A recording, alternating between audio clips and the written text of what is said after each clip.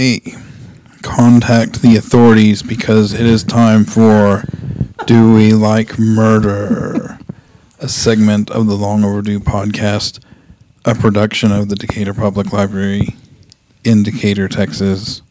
I'm Chris, and I'm here to hear more tales of true and horrendous events from Denise. Hi. And Dawn. Hello. Please don't call the cops. I know. I was like, don't call them on us. What is this all about? Of course, I guess they could come in and talk with us about all this. That would be okay. I mean, we already know the cops. It's true. If you work at a public library, it's always good to have a... And we've had the sheriff come and talk with us a few times, actually. We've had forensic guy come and talk with us, Mr. Tim Lampkin. So I think we are well acquainted with the police. What? You're thinking awful hard. I just... Just say it. Like, if it's not something that can be out and about, I'll delete it. I was just thinking of songs. A bunch of songs. By the police. By the police. Okay. So what book did you read, Denise? I read Imperfect Justice, Prosecuting Casey Anthony Oh. by Jeff Ashton, who was one of the prosecutors. And we've talked about her a little bit before. A little bit, Yeah. yes. Okay. Okay, this is going to be interesting. Mine is called A Killer Among Us, and it's written by Charles Bosworth Jr. And I listened to the audio, and it was read by Kevin Pierce. He did a pretty good job. So, Yeah. Jeff Ashton read the audiobook for his, which is available on Libby. We have the print book here in the library and the audiobook on Libby. okay. And mine, I think, is just on Libby. We do not have a copy in here, which was really difficult because I was not able to take notes. So, You can't dog-ear those pages. no, and Use a And it doesn't whole- really let you do like the note function on audiobooks either. If you're reading a ebook, there's a little option to highlight and make a note and so on. But with audiobooks, it's just like, well, listen to it. and usually when you're listening to an audiobook, you're not sitting down. I'm usually driving. Yeah, Right. doing something else. Right. So they need to have a voice function. Pause audiobook. Please note. Please blah, note. blah, blah. What the what? If it just had an option where you could just put a little marker every time you wanted to take note of something, and then you could like skip ahead to your markers, and they'd be in order that you made them as you were listening to the book. Yeah. So you would listen to it and remember, oh yeah, this was important. Yeah. I put a note here on purpose. Yeah, that's true. So they need to do that. Yeah, get on it. I don't know who they are, but We'll send an email to Libby, I guess. somebody who knows how to do it better than we do, right?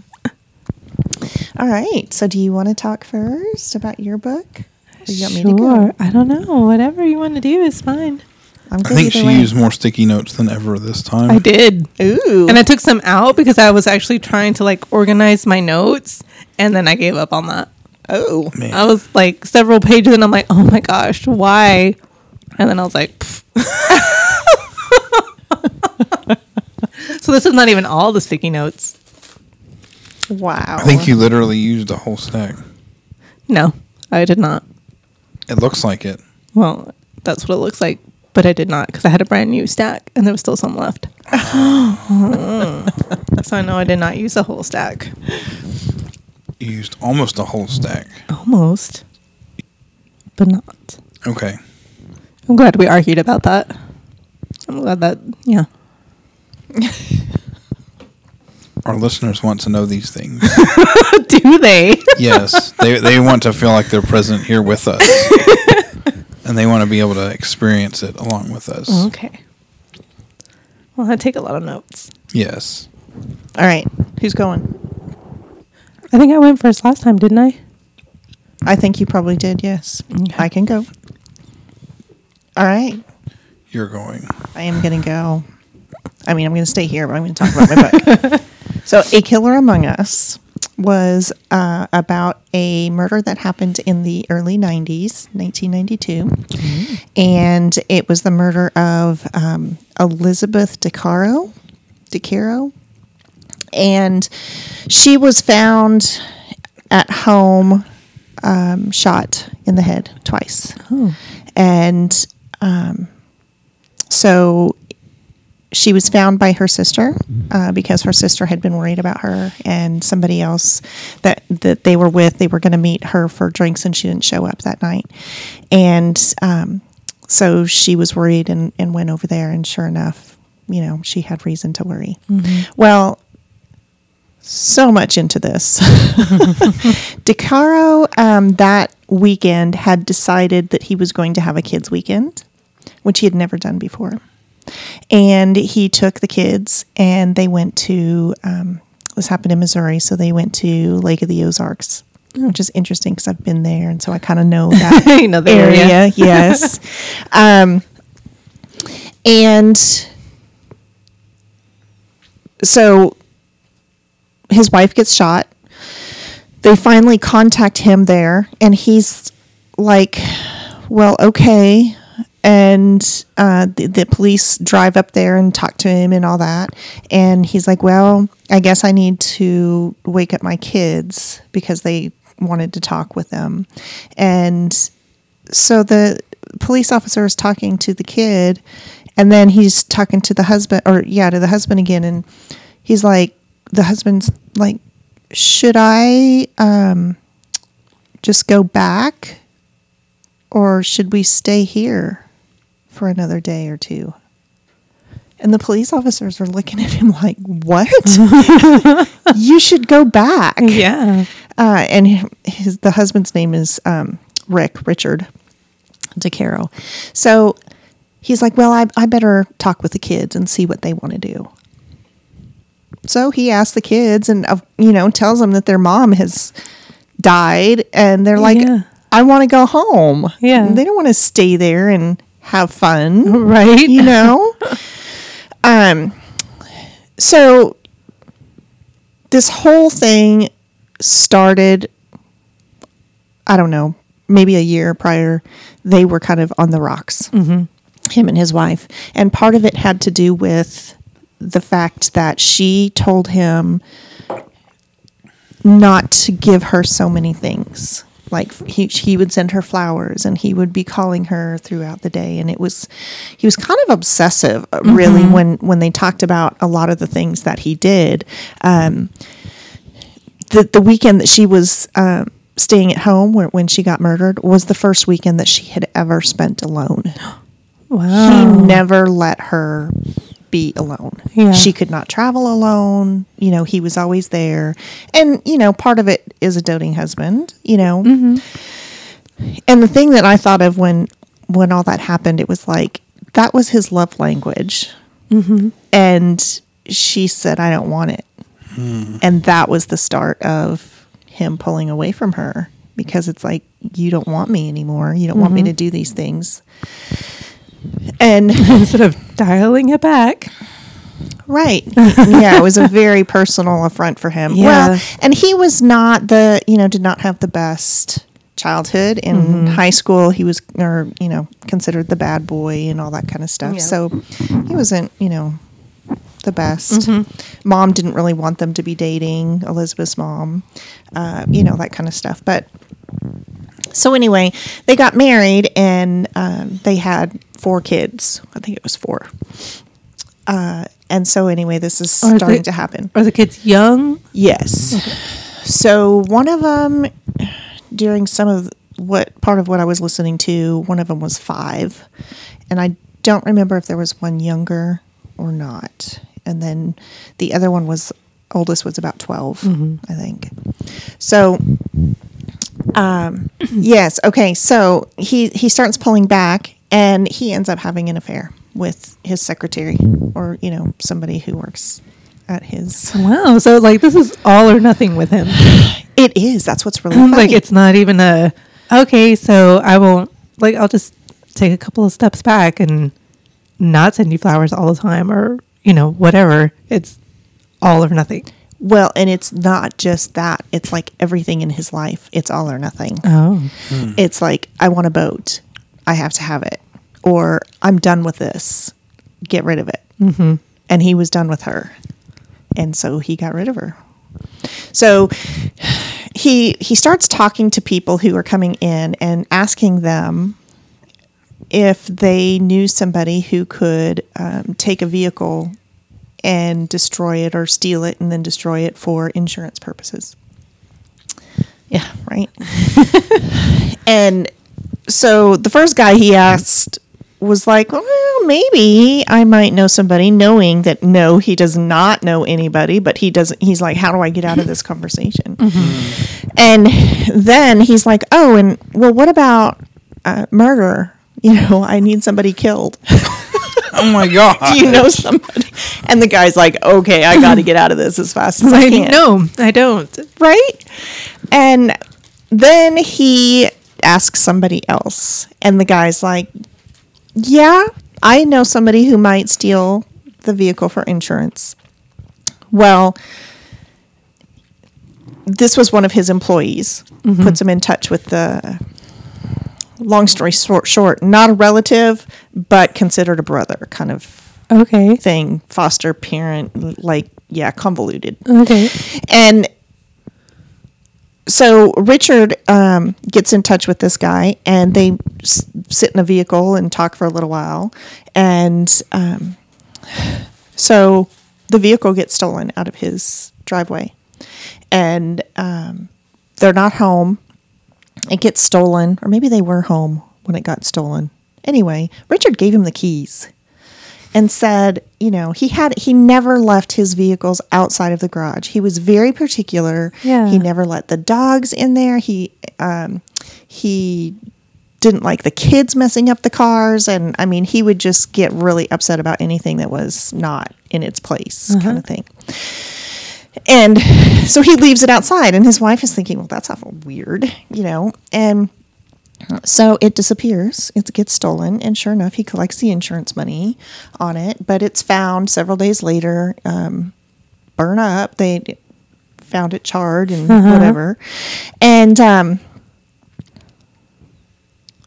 so some of the people who were talking about it said it was a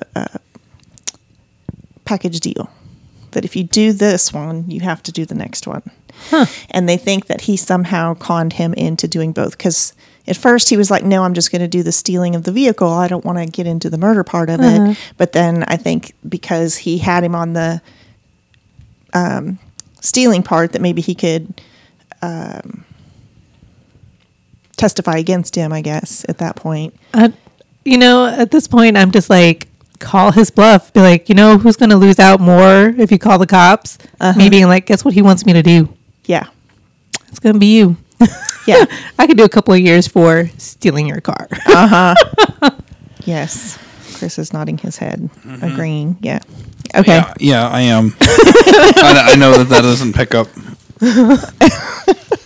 But yes, that's a good point. So I don't remember exactly the date that happened, but March 7th is the day that she was murdered, Elizabeth. And the sisters had a feeling that something was going to happen.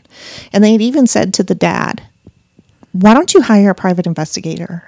And he's like, you girls are like over the top. I'm not going to hire a private investigator to follow somebody around. We got better things to do.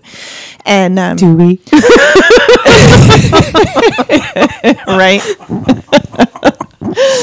So, he was very sorry that he had not done that later. I'm sure. Come to find out, Elizabeth did have an affair also with a police officer. But, her husband was being so rude to her. He just was like over the top, not caring about her. And he actually they came home one night and she was walking in front of the van. And he ran the van into her, rammed her into the garage or the house or something, and then got out of the vehicle and went into the house. Right? What? And she's like having to climb out of the wall, basically, or wherever she was, to get out because he didn't back it up or anything. And so she comes in and she's like, "Where did you go? Why did you leave me there?" And he said, "Well, I thought you were dead, and I wanted to go up and make sure the kids didn't come down." He tried to kill her and didn't succeed. Oh my gosh! And she just got up and was like, "Hey, what's the deal?" Oh But I mean, she didn't. This is when you call your cop boyfriend. I'm like, hey, guess what just happened? I know. I mean, it's so funny when you look back at this stuff. You're like, of course, this is not right. Hello. Why are you still with him? And Even if you thought he wasn't really trying to kill me, he just physically assaulted you with your vehicle. So at least chalk that up to domestic violence. If you're like, he's not actually trying to kill me, which I don't know how you would rationalize that he's not trying to kill you when he hit you with a car. But and then jumps out and runs away. runs away. Like, but if you have doubts, call the police and ask them about it. Yeah, Just be like, here's the thing that happened that I thought was kind of weird. Yeah, exactly. They did go to the hospital. She didn't have any broken bones or anything, but she was bruised up really bad. And so when she was murdered, she still had bruises from that. So it was within like 5 weeks or something like that of her being actually murdered. So he comes back. He doesn't cry. He makes all kinds of excuses to make sure that he's not with the family, with Elizabeth's family. His kids, they would always go over to their place, Elizabeth's parents' house, but they would never really stay the night with his parents or anything. And so they're like, you need to bring those kids over here. I mean, they need some support and all that stuff. And so finally he went there and he started to, I think he was staying with them because his house was a crime scene. And the mother, Georgiana, made a comment to him and really started getting after him about something. And he said, if you're going to treat me like that, then you'll never see these kids again. And so she knew right then that she had to kiss his butt. And so her whole family was observing her kiss his butt, and they were getting so mad at her and, trying to be on his side and all this stuff. And they finally confronted her because she was starting to feel bad about being left out. And they're like, you're on his side, and we don't agree with it, so we don't even want to be around you. Yeah. And she's like, I can't believe you think that.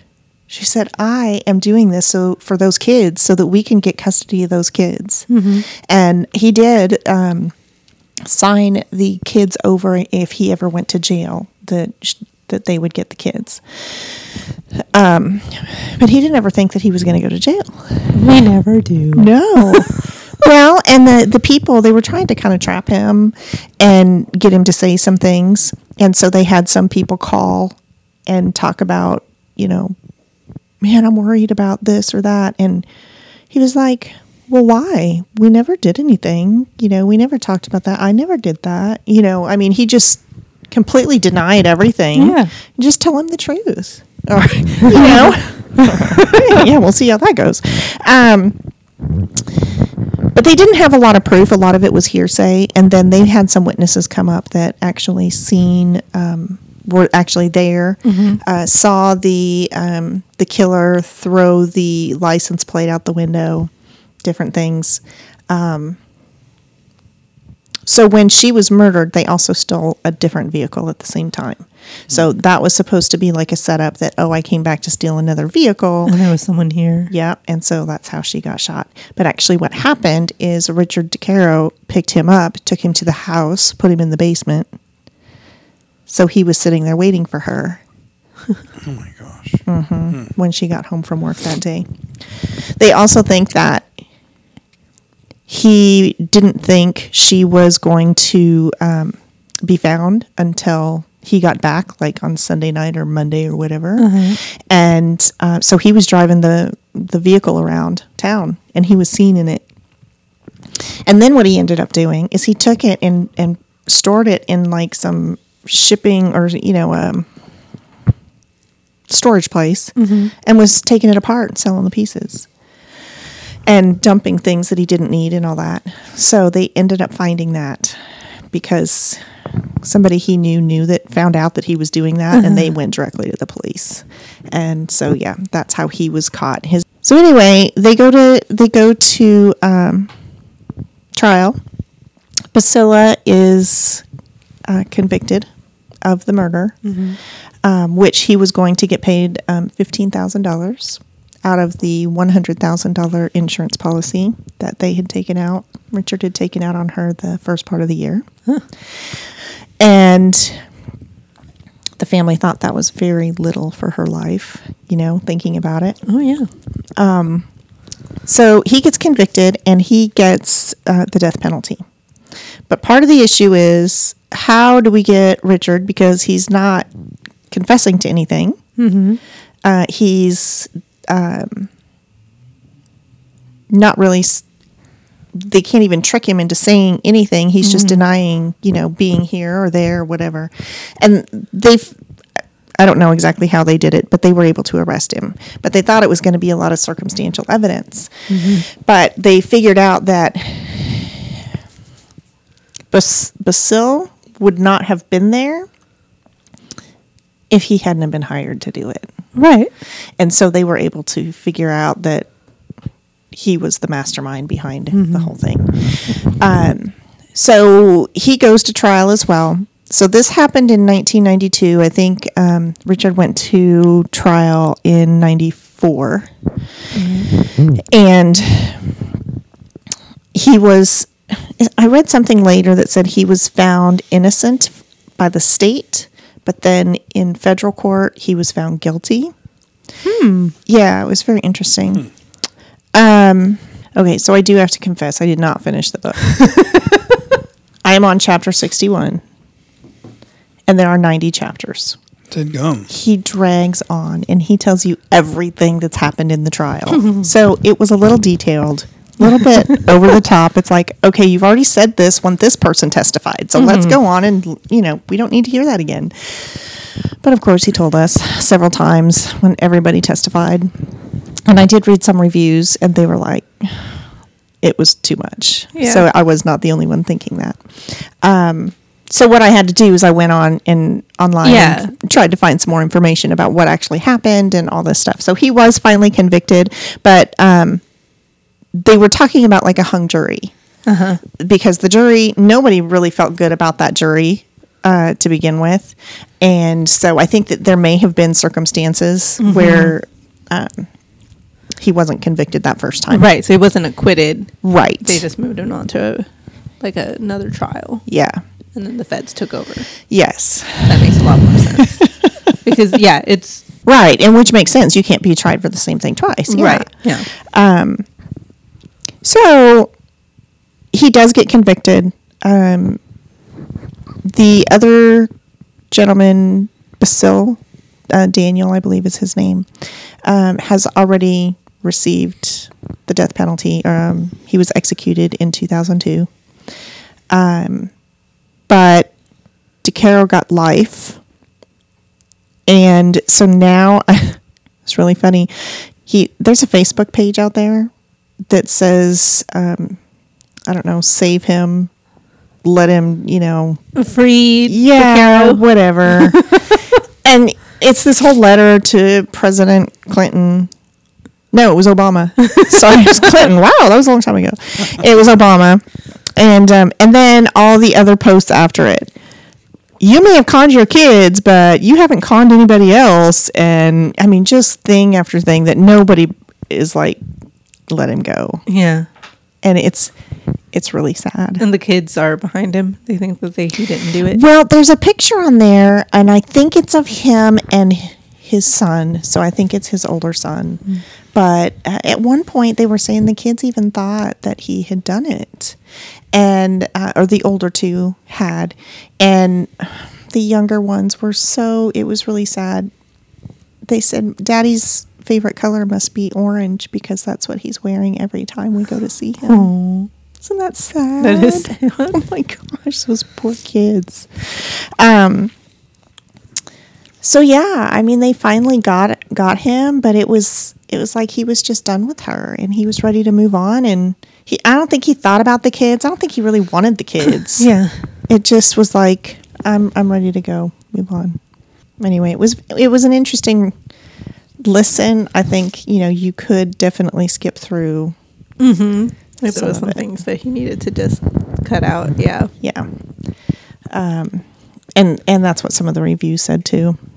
But I'm going to plug through. I want to know the details. So I think that you really should listen to it. The family was, knew he'd done it from the beginning. Mm-hmm. And they were just very persistent in making sure that he got what he deserved, basically. But he looks, in the picture that is shown, he looks normal. But you think about what he did, and it's like, really? Yeah. It's just really sad. It was just a weird feeling looking at his picture on Facebook. Mm-hmm. Anyway, the picture of Basil, he looked like a killer. He did. He looked like a troublemaker. That is for sure. So, some of the things that were going on around this time was the OJ murder, conviction, and trial, and all that stuff. And then they said that 3 hours after Basil was convicted, there was a serial killer in that area in Missouri that he was executed. Oh. Yeah. So it was just kind of interesting pulling those things together at the same time. But I believe that they were in Jefferson City, Missouri, the prison up there. And they have an old prison that you can tour. And we have done that, my family and I. And so it's interesting doing those kinds of things, I guess. But to think that, we were right in that area. Mm-hmm. I don't want to say at that time, it was several years after that, but it's just weird when you can say, I was there. So you can picture it when you're reading about it or listening about it. You're like, oh, I know exactly what you're talking about. Yes, exactly. All right. So I left enough out that you can go and read this book and find out all kinds of fun stuff about this. Not fun stuff. Sorry. That's not the right word. All right. So what you got? So I read about Casey Anthony. Mm-hmm. Jeff Ashton was one of the prosecutors in the Casey Anthony case, which was disappearance of Kaylee was in 2008, but her trial wasn't until 2011. Okay. And so a few things about Jeff Ashton. He went to Boca Ciega High School, and he actually performed in a play with Angela Bassett. Oh, he cool. says that she's a very sweet girl. Uh-huh. He's been married 3 times. He's had 2 kids per marriage, so he has 6 kids as of this book. Who knows if there's more. Right. So this actually was the last case he ever did. Okay. He retired. Mm-hmm.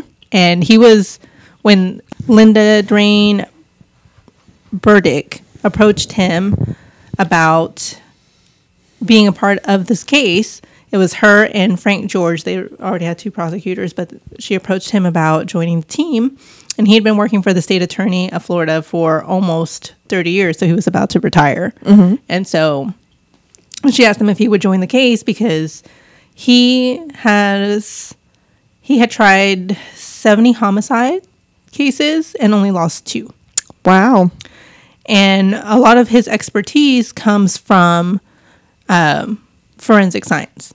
So a lot of his cases have to do with forensic science or forensic heavy. Mm-hmm. And he actually has championed a lot of new science into court.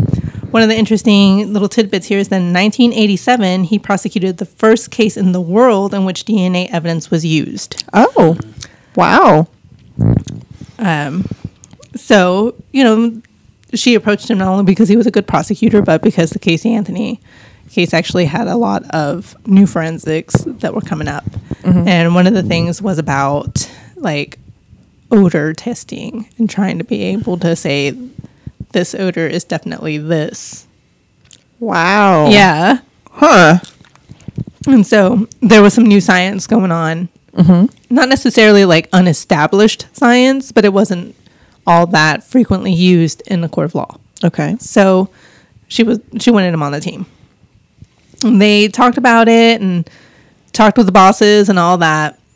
And at this point, like, they had pretty much put him in some little office and was just like, he's going to retire soon, Yeah. And so they, his boss was like, yeah, whatever, do whatever. So he joined the case and he started going over the evidence of all that.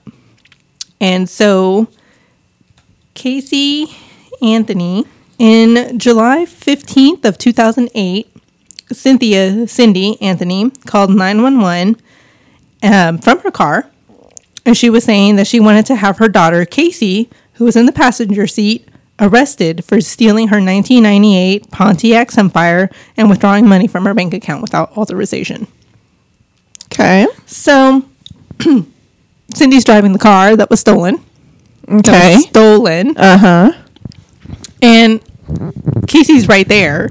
So it sounds like they're having a fight that has just kind of gone a little too far. And how did she get the money out of the account if she didn't have the PIN number? Oh, yeah.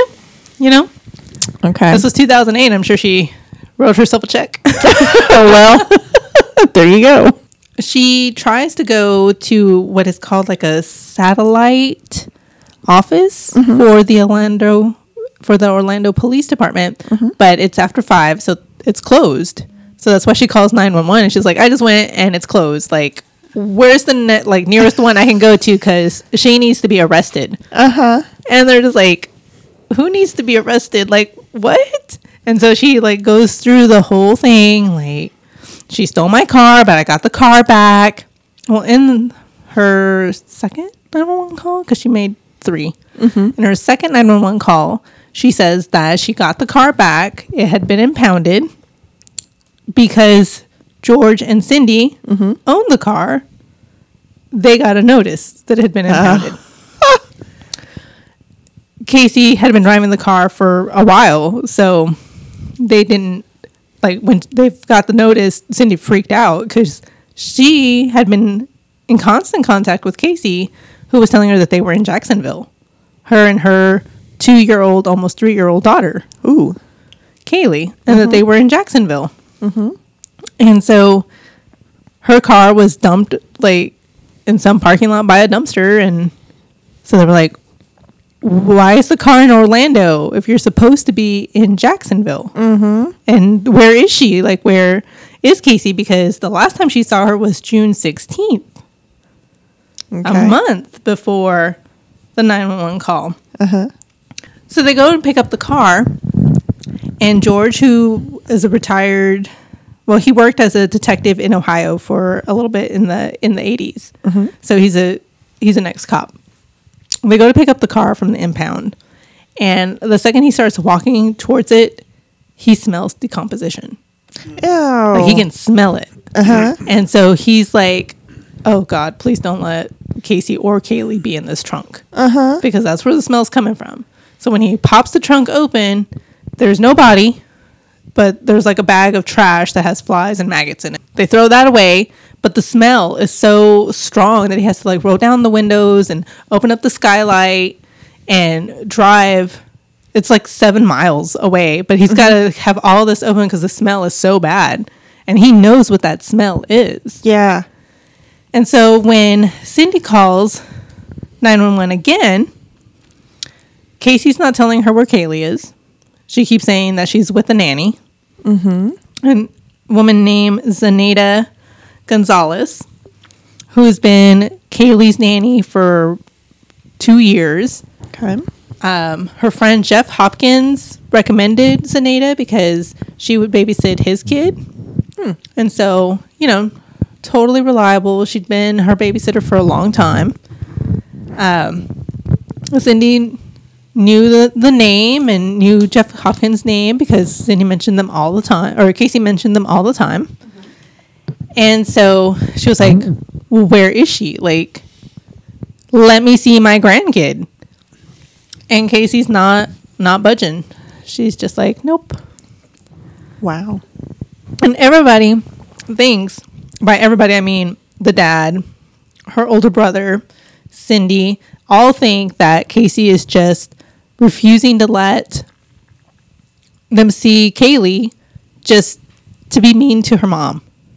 And I'm like, that says a lot about this family that y'all think that that's perfectly reasonable and not a totally crazy thing to do. Right. Yeah. Like it's been over a month and I'm just not letting you see your grandkid for whatever. Yeah, for whatever reason. Did they even have a fight or whatever. Yeah. Yeah. Even though she'd been in constant contact with her throughout the month, like she would call her mom, now like, oh, we're over here, or we're doing this now, or we're going here and having a great time. The way she describes the nanny, I'm like, did y'all not think that this nanny was too good to be true? Uh-oh. Like, she's totally cool with Casey just dropping Kaylee off for, like, days. Wow. Like... Days? Yeah, like, she would be like, oh, well, I dropped her off, and she's staying the night at the nanny's. Like, and no one was like, why? Yeah. That is weird. Yeah. And then would go with her to Jacksonville to continue to be a nanny while Casey goes and does what exactly? Like, so she must be making quite a bit of money to have a live-in nanny or somebody to travel with her and everything. Casey and Kaylee live with Casey's mom and dad. Okay. Right. So I'm like, no one thought this was weird. Right. But okay, whatever. One of the things that was pretty clear was that George and Cindy, especially Cindy, were A-okay being lied to. Like, it was just like, I believe everything that Casey says. Even though when she's like, I really don't believe what Casey's saying, but I'm going to believe what Casey's saying. Like, it was a very codependent relationship, but it was always, like, volatile. They were always arguing and fighting. Yeah. When they pick up the car, and George drives it back, and Cindy calls... Cindy looks through the car and finds a piece of paper that has Amy Huizinga's phone number on it. Amy is a friend of Casey's. So she calls Amy and she wants to know where Casey is. And Amy tells her that Casey is staying with her boyfriend, Tony Lazaro, a guy Casey met on the internet. He was 21 from Long Island and a club promoter. He had been working at the Fusion Ultra Lounge, so 2008. Yeah. Which was a sushi bar by day and a club by night. Interesting. So that's where she was. So Cindy picks up Amy. Amy takes her to where Tony lives.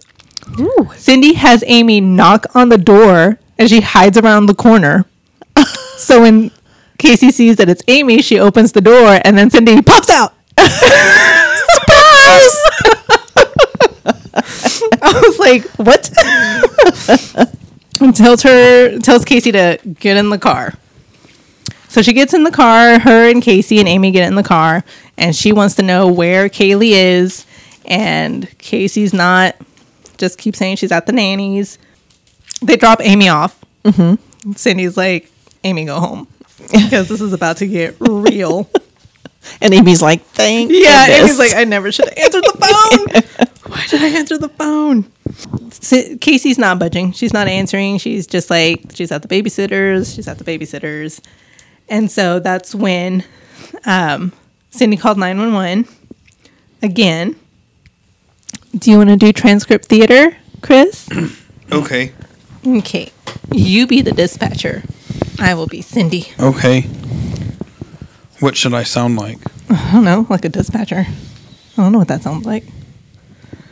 Okay, so this is after 5 o'clock when they went to that satellite station and it was closed. So Cindy's like, "Hi, I drove to the police department here on Pershing, but you guys are closed. I need to bring someone into the police department. Can you tell me the closest one I can come in?" What are you trying to accomplish by bringing them to the station? I have a 22-year-old person that has grand theft sitting in my auto with me. So the 22-year-old person stole something? Yes. Is this a relative? Yes. Where did they steal it from? My car and also money. Okay. Is this your son? Daughter. So your daughter stole money from your car? No, my car was stolen. We retrieved it today. We found out where it was at, retrieved it. I've got that, and I've got an affidavit from my banking account. I want to bring her in. I want to press charges. They tell her that she needs to talk to the Orange County Sheriff. So they patch her over there. It picks up a little bit of what Cindy is saying to her passenger, which is just, because my next thing, we'll be down to child. We'll have a court order to get her. If that's the way you want to play it, we'll do it. Can't really hear what Casey says in the background. And then Cindy says, "No, I'm not giving you another day. I've given you a month." So they get back. The operator at the Orange County Sheriff's Office instructed Cindy to go home, to call back from home, and that they would send deputies once she made that call. So she goes home and she makes another 911 call. I have someone here who I need to be arrested in my home. They're there right now? And I have a possible missing child. I have a 3-year-old who has been missing for a month. Though Cindy said Kaylee was 3 in this phone call, Kaylee was still technically 2. Her 3rd birthday was to be in early August. A 3-year-old? Have you reported that? I'm trying to do that now.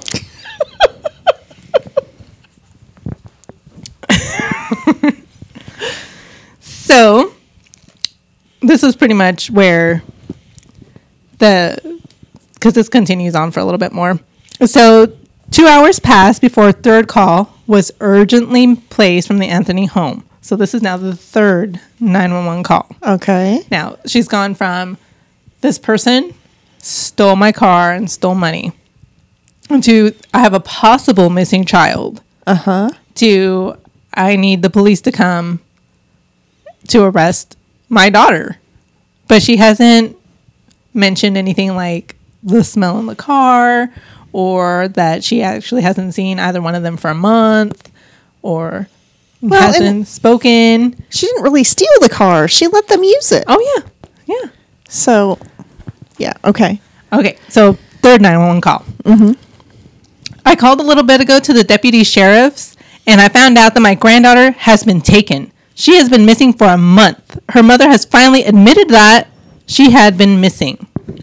What is the address you're calling from? We were talking about a 3-year-old little girl. My daughter finally admitted that the babysitter stole her. I need to find her. Your daughter admitted that the baby is where? She said she took her a month ago, and my daughter has been looking for her. I told you, my daughter has been missing for a month, and I just found her today. But I can't find my granddaughter. She just admitted to me that she's been trying to find her by herself. There's something wrong. I found my daughter's car today, and it smells like there's been a dead body in the damn car. Okay. What is the 3-year-old's name? Kaylee. Caylee Anthony.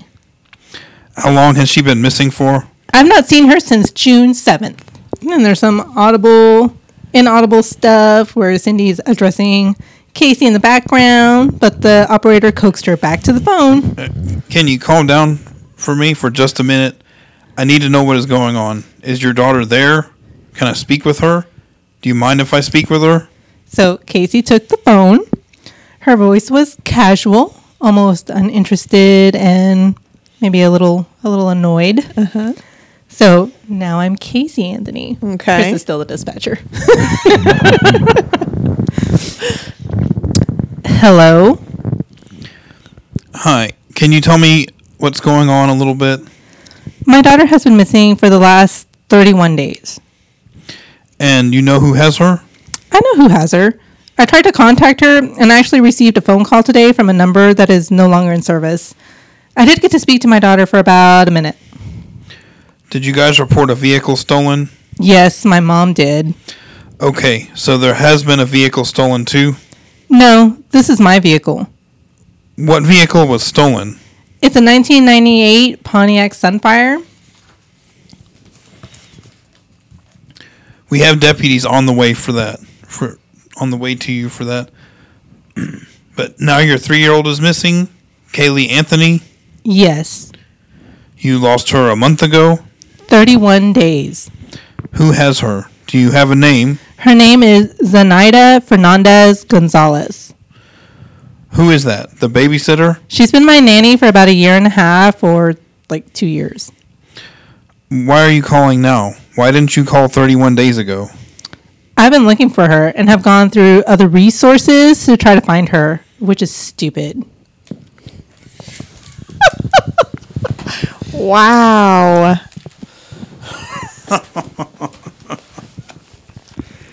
So, Dang. Yeah. So, let's see. 3 911 calls. They do send Corporal Rendon Fletcher. He was the first officer to arrive. Mm-hmm. He knocks on the door. Cindy answered. She is sobbing in hysterics. And he's like, what the what? Mm-hmm. Because he thought he was coming about a stolen vehicle. And so she's crying. He's trying to get, like, what's going on? What's wrong?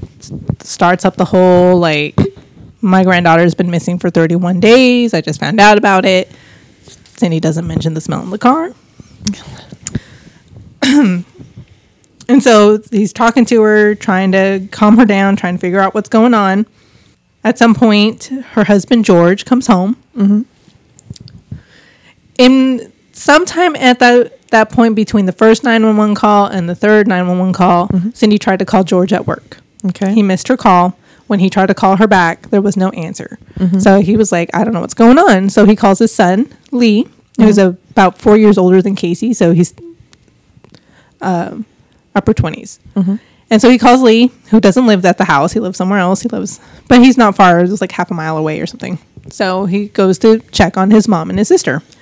He gets there, and they are going at it. They're fighting, and this is not anything new to anybody. Wow. And so Lee usually has to try to, be the mediator, go in and try to figure out what's going on and calm them both down. Mm-hmm. He got there a few minutes before Casey and Cindy actually arrived. And when they arrived, they were fighting and going after each other. And so Casey goes into her bedroom and closes the door. Mm-hmm. So he's trying to find out what's going on. So he goes to talk to Casey. And Casey's basically like, Kaylee's with the babysitter. She's flipping out. She's fine. And so Lee's like, why can't we just go get Kaylee then? Mm-hmm. And so he, again, thinks that she's just keeping the baby away from Cindy for whatever reason. Mm-hmm. And again, this all seems reasonable and not crazy. Right. And so she's like, she's probably asleep right now anyway, so let's just leave her there and we can go get her in the morning. And he's like, why don't you tell me where she's at? And then I can at least go and see that she's fine and tell mom that she's fine. And that way, we just calm down. Mm-hmm. Nope, not doing that. So he thinks maybe if we do a little role playing, maybe I can get her to talk to me more about it. So he's like, pretend like I'm a cop and I'm going to talk to you like a cop. Mm-hmm. And I'm just like, yeah, that's interesting. And why? Yeah. Yeah. So he talks to her like he's a cop. And he thinks that she's just simply hiding Kaylee. And so he's talking to her like he's a police officer. And he used his cop voice.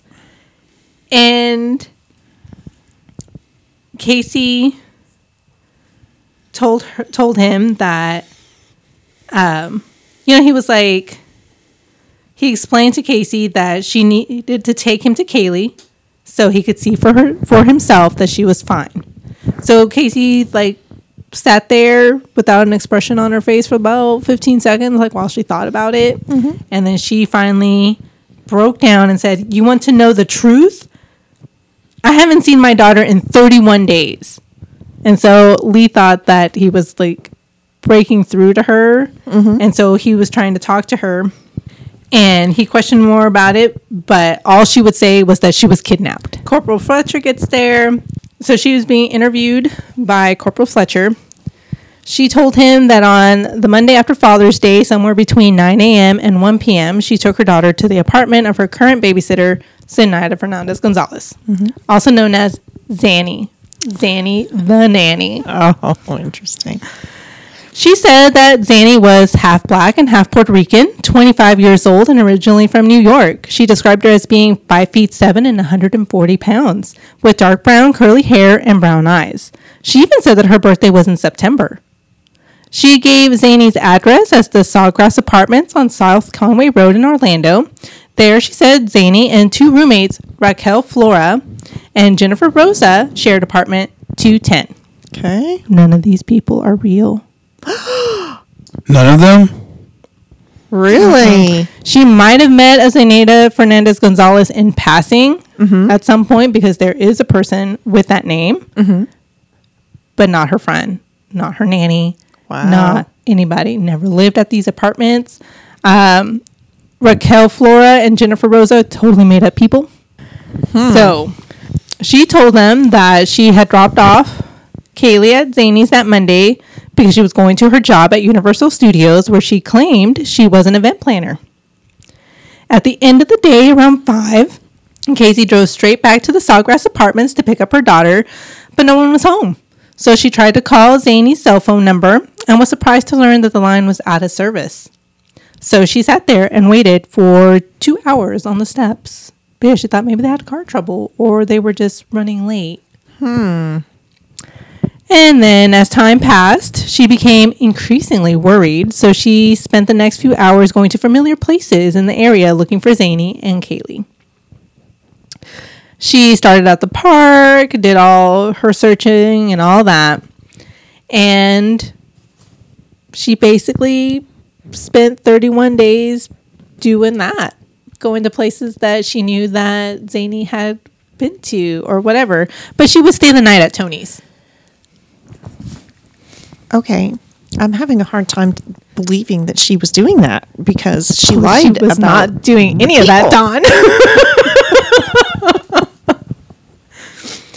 The point to all of that is that she is a liar. Right. A really good one. Like, let me give you all these details to make it sound like I actually know these people. Yeah. And they don't exist. Yeah, to give an apartment and the number and all this stuff. Yeah. Yep. So then they decided to take her on a little tour of apartments. Well, then take us to where you dropped off your kid. And they go to the Sawgrass Apartments, to apartment 210, and it is completely vacant. And so then they're like, okay, well, like, what other apartments do you know that she has lived at, or, you know, any other possible things like that? So she took them to another complex in another part of Orlando. And she said that Zanny had lived at those apartment complexes at some point. It's a seniors only facility. But across the street is where her ex-fiance lives. Interesting. Yeah, she even told them that at some point Zanny had lived with her mom, made up a whole mom, place where mom lived, all of that, went by there. Wow. No mom, no Zanny, no nobody. Just completely. They checked it with the landlords of the Sawgrass Apartments, and they were confirmed that Zenaida Gonzalez never lived there, that apartment had been vacant for like 114 days or something like that. And there was no way that she could have dropped off a child at that apartment at the time because nobody was living there. They contact Detective Yuri Melik at this point, and he kind of takes over after her little grand tour of apartments. And it's now about 4:00 in the morning. He's like, tell me how you know Zany. Like, how did you meet Zany? And she's like, well, my friend Jeff Hopkins, who has a son, we used to work together at Universal Studios. Jeff Hopkins and her coworker, Juliette Lewis. Jeff Hopkins and Juliette Lewis, who is totally a real person, but not a person that Casey Anthony knows, are co-workers of hers at Universal Studio. Those are the only two people that she talked to about this entire kidnapping ordeal. Okay. She didn't tell her boyfriend, Tony. She certainly didn't tell her parents. She didn't tell anybody. She talked to Jeff and Juliette about Kaylee being missing. So she tells Yuri Melich that she met Zany through Jeff Hopkins, that Zany would babysit his son. And so she agreed to take on Kaylee as well. And so they're like, awesome. Can we talk to Jeff? And she comes up with this whole convoluted story about how, yeah, they could talk to Jeff, but you see, her phone is missing. She's got the SIM card, but she didn't save his contact information in the SIM card. She saved it on the phone. So she doesn't have Jeff's number. Yeah. And why would you have the SIM card? And not the phone. Right. This detective knows that she's lying. He told her to go home, and the next day he'll pick her up. And they're going to go to Universal Studios. Because maybe they have contact information for Jeff and Zany, because she claimed that at some point they were both working at Universal Studios with her. So he calls Universal Studios and talks to the security manager. And he tells the detective that Casey Anthony does not work there, that she worked there seasonally like 2 years ago or something, but does not work there now. Jeff Hopkins at some point had also worked there as a seasonal employee years before. Ooh. Zany has never worked there ever. They don't have any record of her at all. And so he's like, okay. So he picks up Casey, takes her to Universal Studios. The security manager is there at the gate, and she walks right up to the security guard and says that she forgot her ID, but she is most definitely an employee at Universal Studios. Ooh. So he's like, okay, well, what's your name? And he looks her up. He's like, I don't know. I don't find you in our system at all. She is very insistent that she works there. The security manager looks at the guard and is just like, just let her through. So he's like, okay, whatever the boss says to let you through. So Detective Melich, and he has two deputies, Casey and the security manager, walk through the gate, and Casey leads the way like she knows exactly where she is going. So she's taking them to her office. Oh, wow. She's an event planner. And she takes them through all over Universal Studios. The security manager is like, the event planning offices are that way and we're going this way. But, no one's stopping her. Just keep going until we get to your office where you have everybody's contact information because you lost your phone, but you got the SIM card or whatever. And she keeps going. Like, she knows, and she's confident. Like, she knows exactly where she's going. She has an office in Universal Studios. And then she gets to a hallway and there's nowhere else to go. Uh-oh. And she turns around and goes, okay, so I don't really work here. She went through all of that. Wow. Yeah. I wonder what was going through her mind that whole time. I mean, what did she think she was going to be able to do? I don't know. Like, that's the thing. That's what she does constantly, is she just has a line and she runs with it. And if something comes up that interferes with her life, well, she just adapts. And she is a liar. She won't tell them where Kaylee is. They know that Zenaida isn't someone that she actually knows. It later turns out that Jeff Hopkins is a real person that she went to middle school with. Oh. She hasn't seen him in years. They ran into each other at some point at a club, said hi. That was it. He has no son. He's never been married. Wow. They hadn't spoken at all since they ran into each other at a club. Uh-huh. And she had used Jeff Hopkins' name with her mom for all kinds of stuff. Wow. You know, Jeff and I are going with his son and with Kaylee to blah, blah, blah. We're going over here. We're going over there. And I'm trying to, you know, start a reasonable and sensible relationship with him. You know, he's got a son. I got a daughter. Mm-hmm. And just... Wow. So she doesn't have a job, Mm-hmm. as was clearly demonstrated. Yes. But she'd been telling her mother that she had a job at Universal Studios for a while now.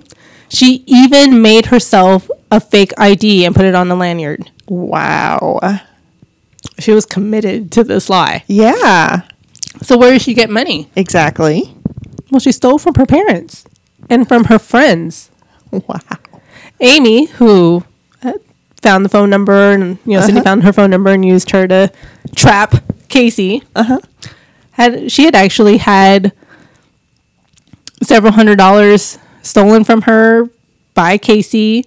She had used her credit card and all that, and Amy just forgave her. Wow. Yeah.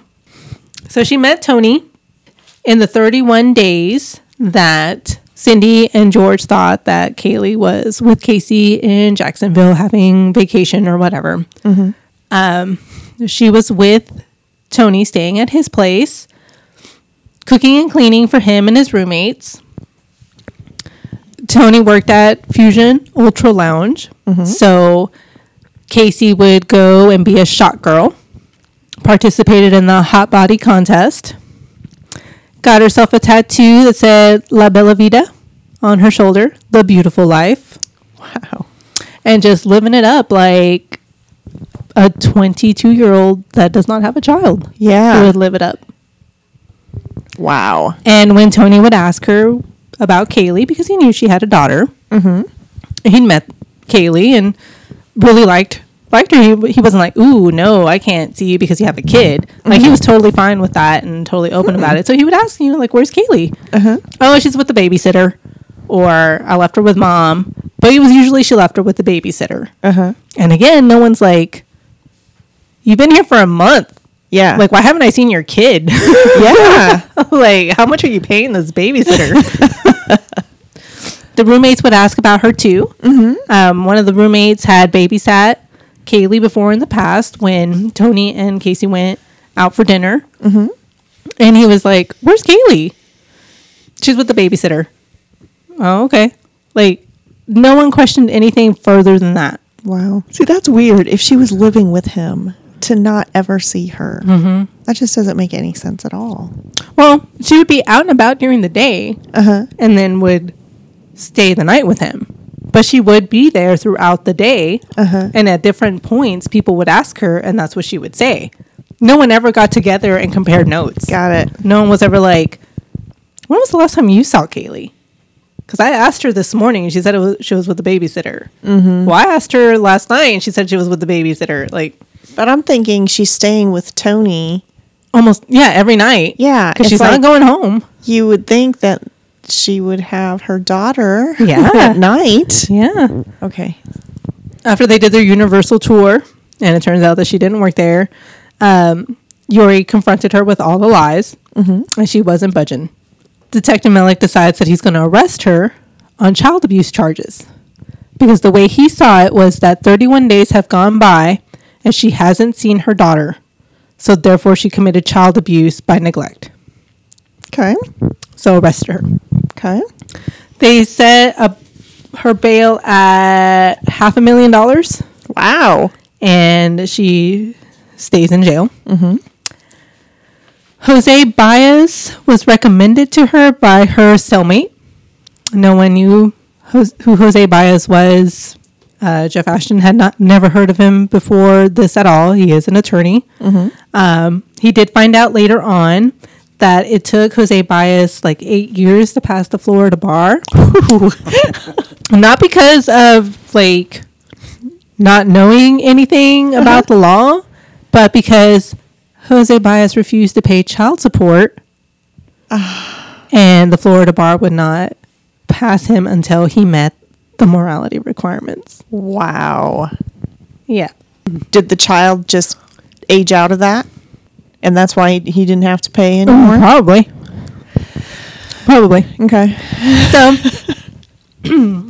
that's who's defending her. Mm-hmm. At this point, they haven't found Kaylee's body. Mm-hmm. She's still missing.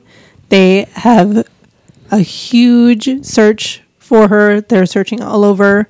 They have a volunteer group that is providing volunteers to help search. And nobody has said anything about the smell in the car. George did tell the police that. And that there was a bag that he took and threw in the trash. And they did go get that bag. Okay. The dumpster hadn't been dumped out. They did go get that. George brought that up pretty early on when he was interviewed by police before they took her on apartment tours. Okay. And it was in the 911 call. Sydney never brought it back up because once she was told that her granddaughter was kidnapped, she was like, I'm not talking about that.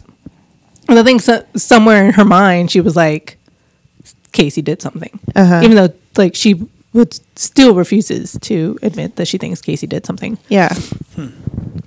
George brought it up. George told the police about it. And so when they took the Pontiac for evidence and all that, they took some of the carpet, and that's where the smell analysis and all that came from. They did find the trash. They did go through it and all that.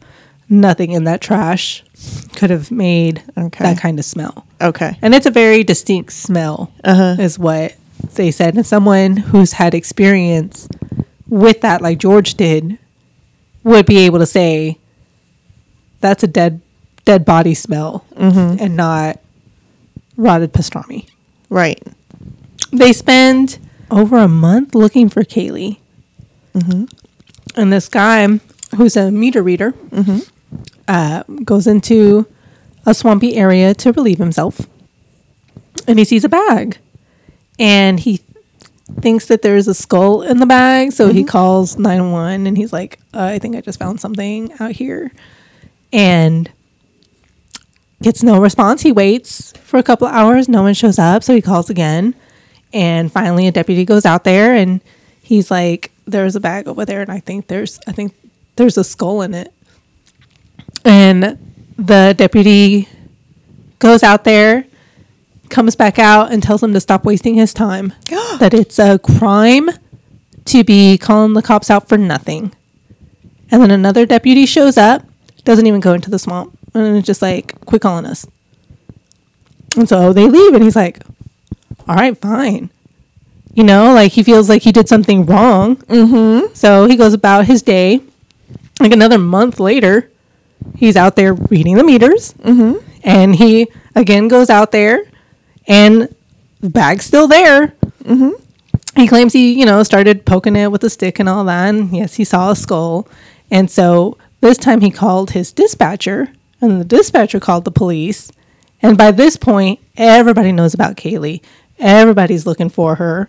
So they go and they find her. It's ridiculous.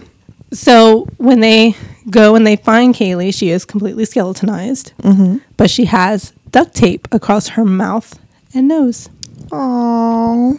And there's hair stuck in the duct tape. Yeah.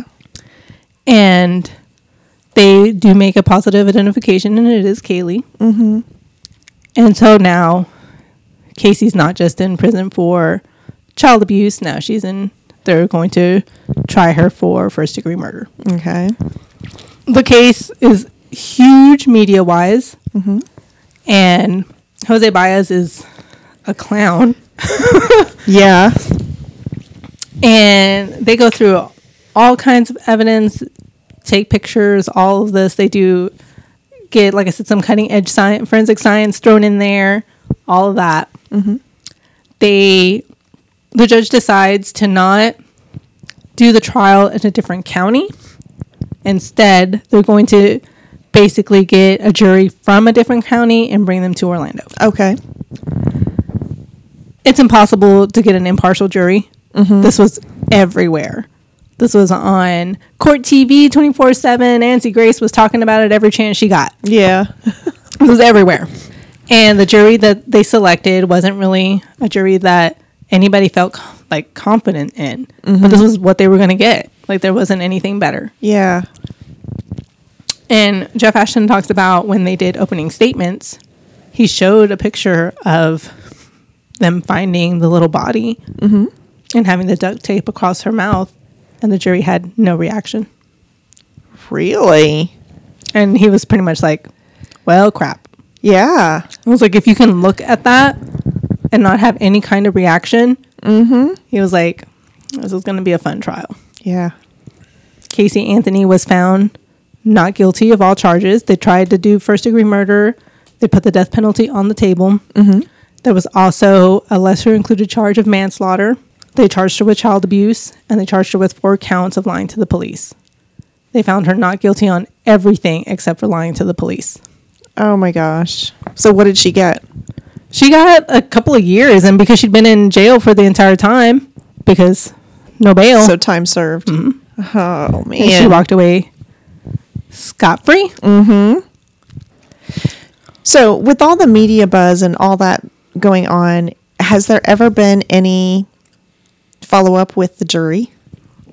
A couple of jurors did do interviews, and basically they claimed that they could never prove how Kaylee died. And so therefore they couldn't prove that she was murdered. And I'm like, in Casey's story,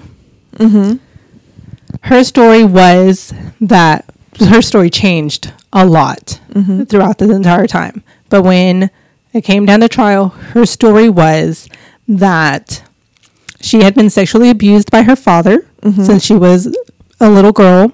Her brother also threw in a little sexual abuse every now and then. She was worried that he was going to start sexually abusing Kaylee. And then one day he comes in with the little dead body of her daughter, claiming that she had drowned in the pool and this was all Casey's fault. So then she put duct tape on her mouth for what? Right. And then went and dumped her body and then went to go live it up. Yeah. Wow. And that was one of the things, like, while I'm reading this, I'm like, how do you take her story? It was an accidental drowning. She drowned in the pool because no one was watching her. A, you don't still charge her for child abuse on that. But the duct tape. Yeah. What? Yeah, there's no reason for that ever. You know, it's like she died accidentally, but I decided to put duct tape on her mouth and nose. So they found the decomp smell in the trunk. They also found a huge, high-level amount of chloroform. Oh. So really what they speculated was that she used the chloroform to knock Kaylee out, put the duct tape across her mouth and nose, put her in the bag, put her in the trunk, and then let her die. Oh, my gosh. She ran out of gas at some point while she was driving the Pontiac around. Decided to dump the car because she ran out of gas. And was just like, I'm out. Yeah. Just going to leave the car here. The smell was getting really bad too. So she was just like, I'm just going to just dump it here. Instead of, like cleaning out the car. At that point, she'd already dumped the body and everything.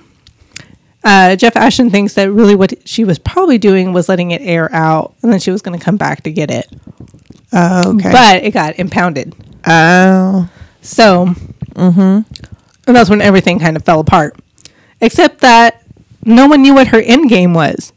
At some point, your parents are going to be like, where's my grandkid? Yeah. And so they found that her MySpace, this was in the time of MySpace, her MySpace password had been changed pretty much after Kaylee disappeared. Okay. And she had changed it to Timer 55. And they were like, well, what does that mean? Well, 55 was how many days it was going to be before Kaylee's 3rd birthday. When she knew she wasn't going to be able to say, Kaylee's with the nanny on her birthday. You can't see your grandkid on Kaylee's birthday. So 55 days was her. And that's how much time she had. Oh, that's so horrible. It is. And she got off for all that. So what is she doing now? Oh, Casey Anthony. Let's talk about what Casey Anthony is doing now. Because I did look. So, in September of 2019, Casey told sources that she feels her biological clock ticking and is considering having another child. That's ridiculous. They should have made her go and get her. She was found not guilty of anything.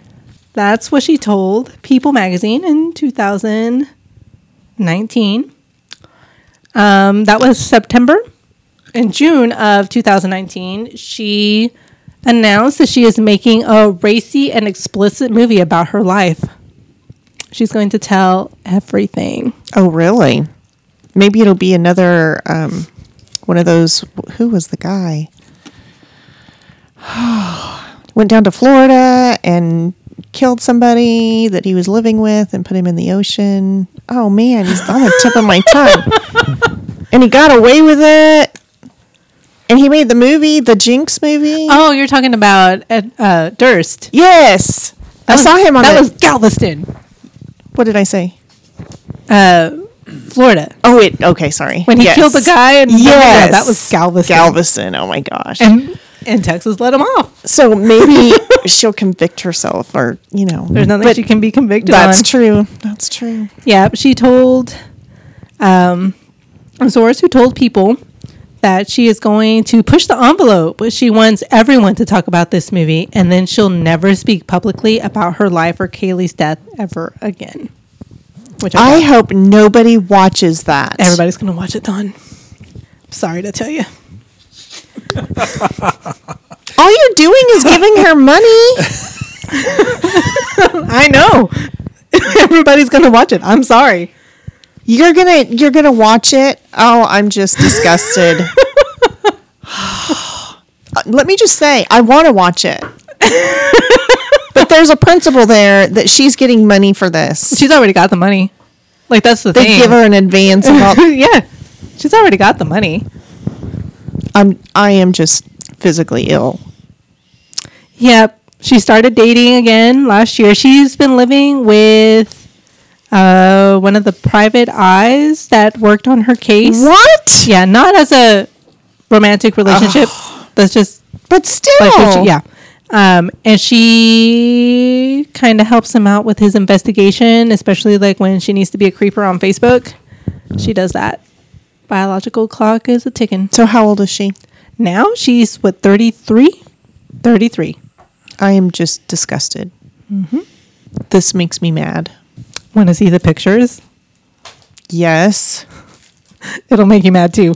There she is, living it up. This was during the 31 days that her daughter was supposedly kidnapped and missing. I remember looking through those pictures when I was in that shelving location. Yeah. I might have looked at this book to consider reading it. But Jose Baez wrote a book about this too, which is on Libby. And I thought about reading both of them, but Jose Baez is ridiculous and I don't want to read anything by him. But yeah, it is really bad to look at the pictures and just know what happened. And it's like, really? Yeah. And even if she was kidnapped, it's like, really? Yeah, this is how she's spending her time. She's looking for her kid by day, partying it up by night. That just makes no sense that she's not distraught. Oh, yeah. Yeah. Oh, and she's crying in this picture. Yeah. Oh, and then laughing. Like, all this was during her trial. Yeah. She did not take the stand, which was probably the smartest thing that Jose Baez did. Because this guy would have tore her up. He was very experienced, and I think he could have really... But I think the jury, from the sound of it, they deliberated for 90 minutes, did not ask for a single piece of evidence. Really? Mm-hmm. I think when they were polled later, he found out that 10 of them went in with a not guilty already, and they basically spent that time convincing the other 3. They did not ask for a single piece of evidence. They did not look at any pictures. They didn't read any reports. Nothing. I think they went in not wanting to convict her, and I think that's exactly what they did. Why? Pretty young white mom. And I think people would rather believe that it was an accident then she killed her daughter to go live it up. What kind of accident? An accident that involved or did not involve the mother? Well, if you could take her story at any kind of value, she was asleep and Oh, yeah, the drowning. Right. Exactly. Because by the time they found little Kaylee's body, she was completely desskeletonized. So they couldn't say this is how she died because there wasn't any trauma to her. So she was suffocated with the duct tape, which, considering that the duct tape was still on her, and that duct tape kept her mandible in place, which is like once you decay, that falls right out because that's only stuck together with fleshy bits and such. Right. So it was still completely intact because of that duct tape. So even if you believe any of that, it's just like, then what was the duct tape for? Right. Like, how do you just discount that completely? Like, what was the duct tape for? And the chloroform. What was the chloroform for? So, and they were saying that the dad was the one that found her in the pool? What was Casey's dad? Yeah. Yeah. What was his response? His response was, no. You know, he went up on the stand and they talked to him and so on. Her parents, once they found Kaylee's body, like she was arrested and her mom was 100% behind Casey. Kaylee's out there somewhere missing and the police are wasting time persecuting Casey. And George is just kind of standing there like, you know, like, sure. Like, I'm behind my kid. I'm behind my wife on this. But he's not saying anything. He's not like, yeah, totally innocent. He knows she's not. Yeah. And to this day now, when they've been interviewed, Cindy is just barely willing to admit that maybe Casey knows more than what she's saying. And George is just like, we raised a monster. She's a killer. Wow. They have no contact with her whatsoever. Cindy will occasionally hear from her, but George wants nothing to do with her. She basically called him a child molester and, you know, a pedophile and a rapist. And same thing with her brother. Her brother married and has a son, so they do get to dote on another grandchild, and that's at least helped them kind of heal a little bit more. When George was told about Casey feeling her biological clock ticking, he said, if she is granted a chance to have another child, I hope that child is strong, grows up to be a worthwhile part of society, and the person that she has the child with, I hope they are going to love her and that child immensely. I hope whatever life she has left, that she makes something positive happen in her life. Which I thought was very gracious of him, because at some other point they asked him if he had any contact with her, and he was like, nope, and she needs to stay away. Stay away, stay away. Like, he was like, I don't want to have anything to do with her. So what happened to Tony? Tony went on to live his life and got married and is probably... Left her. Oh, yeah. Dropped her like a rock. Oh, yeah. When she was arrested and her family would go to see her, and her friends and all that, all she wanted was Tony's phone number so she could call him. And her friend, like, went to go see her, and Casey wanted Tony's phone number, and her friend's like, what if something happened to Kaylee? Like, where's Kaylee? And she's all crying and stuff because Kaylee is missing at this point. And she's just like, oh, God, you guys are the worst. Like, I just want to talk to Tony. Wow. And she's like, really? And she was like, why? He's like, because he's my boyfriend. And it's like, why do you guys keep talking to this girl? Like, really? Yeah. Yeah, I don't think I would want to be around her anymore. Oh, yeah. You know. Ever. I don't think any of her friends that she had before are her friends now. I think she's just basically, she keeps a pretty low profile, except that she's going to make a movie. So anyway, yeah, there was a lot in this. A lot of stuff that I didn't know about the Casey Anthony trial. And that was just really the highlight. So a lot of that stuff you can, you know, if you just look it up online. Yeah. But it's really interesting to hear Jeff Ashton's perspective on the whole thing, because he's still like what happened with this jury? Like, really? Yeah. But see, that's the thing. I mean, wasn't he? Who was the? Yeah, it says prosecuting. So he was the prosecutor. He was one of the prosecutors. There was 3. So they were the ones helping to pick the jury. But they didn't have a big like a good selection. Like, nobody felt good about the jury they ended up with. Yeah.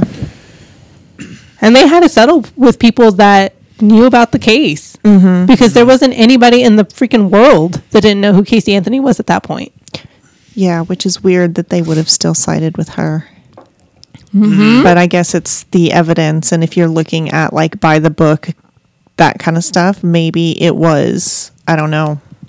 I can't imagine that you would hear any of this and not be able to say, okay, maybe she didn't kill her, but child neglect? They let her off on everything. Yeah. On the child abuse, on the manslaughter charge, on the first degree. Like, and they didn't have to take the death penalty if they didn't want to. It's ridiculous. Yeah. She should be behind bars. Oh, yeah. Forever and ever. And she is not. She's out there planning on making her racy and explicit movie about her life. And having another child. Yeah. Yeah. I'm like, who would date her? Like, who doesn't know who Casey Anthony is at this point? Also. Well, and the other thing is where was her dad? Where's Casey's, not Casey's. Who knows who Kaylee's dad is? She had been engaged. Remember I mentioned that in the little apartment tour? Yeah. She took them to a seniors only facility. Oh, yes. Right across the street, her ex-fiance lived. Yes. She had been engaged, and he thought that Kaylee was his daughter. Okay. Until he did a paternity test.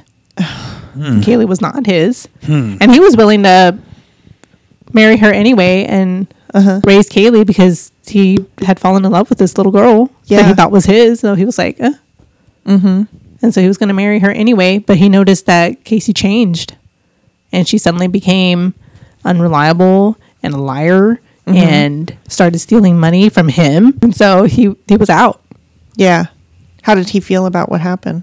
I'm sure he was devastated. I'm sure he was. I think they talked to him just to like talk about whether or not Kaylee was his and so on. But Jeff Ashton didn't really go into a lot of detail with him. And when they asked Casey who Kaylee's father was, like her parents and friends and so on, after they found out that her ex-fiance wasn't the father, she said that he was someone that she had known and he had died in a motorcycle accident in Tennessee or something like that. Okay. And I don't understand the mother still Cindy? supporting her. Yes. Yeah, it's craziness. It's craziness. Because they were fighting all the time about everything, and now all of a sudden she just thinks that. Well, and one of the things that Jeff Ashton said in his book was that at some point Cindy picked Casey over Kaylee. Yeah. You know, it was like, well, Kaylee's dead. Yeah. And now she's going to lose her daughter too if she, your daughter killed your granddaughter. Right. And she lost her daughter anyway. Yeah. They don't speak. They don't see each other. It's a very sad story. It's just as bad or worse than you can imagine. Yeah. Yep.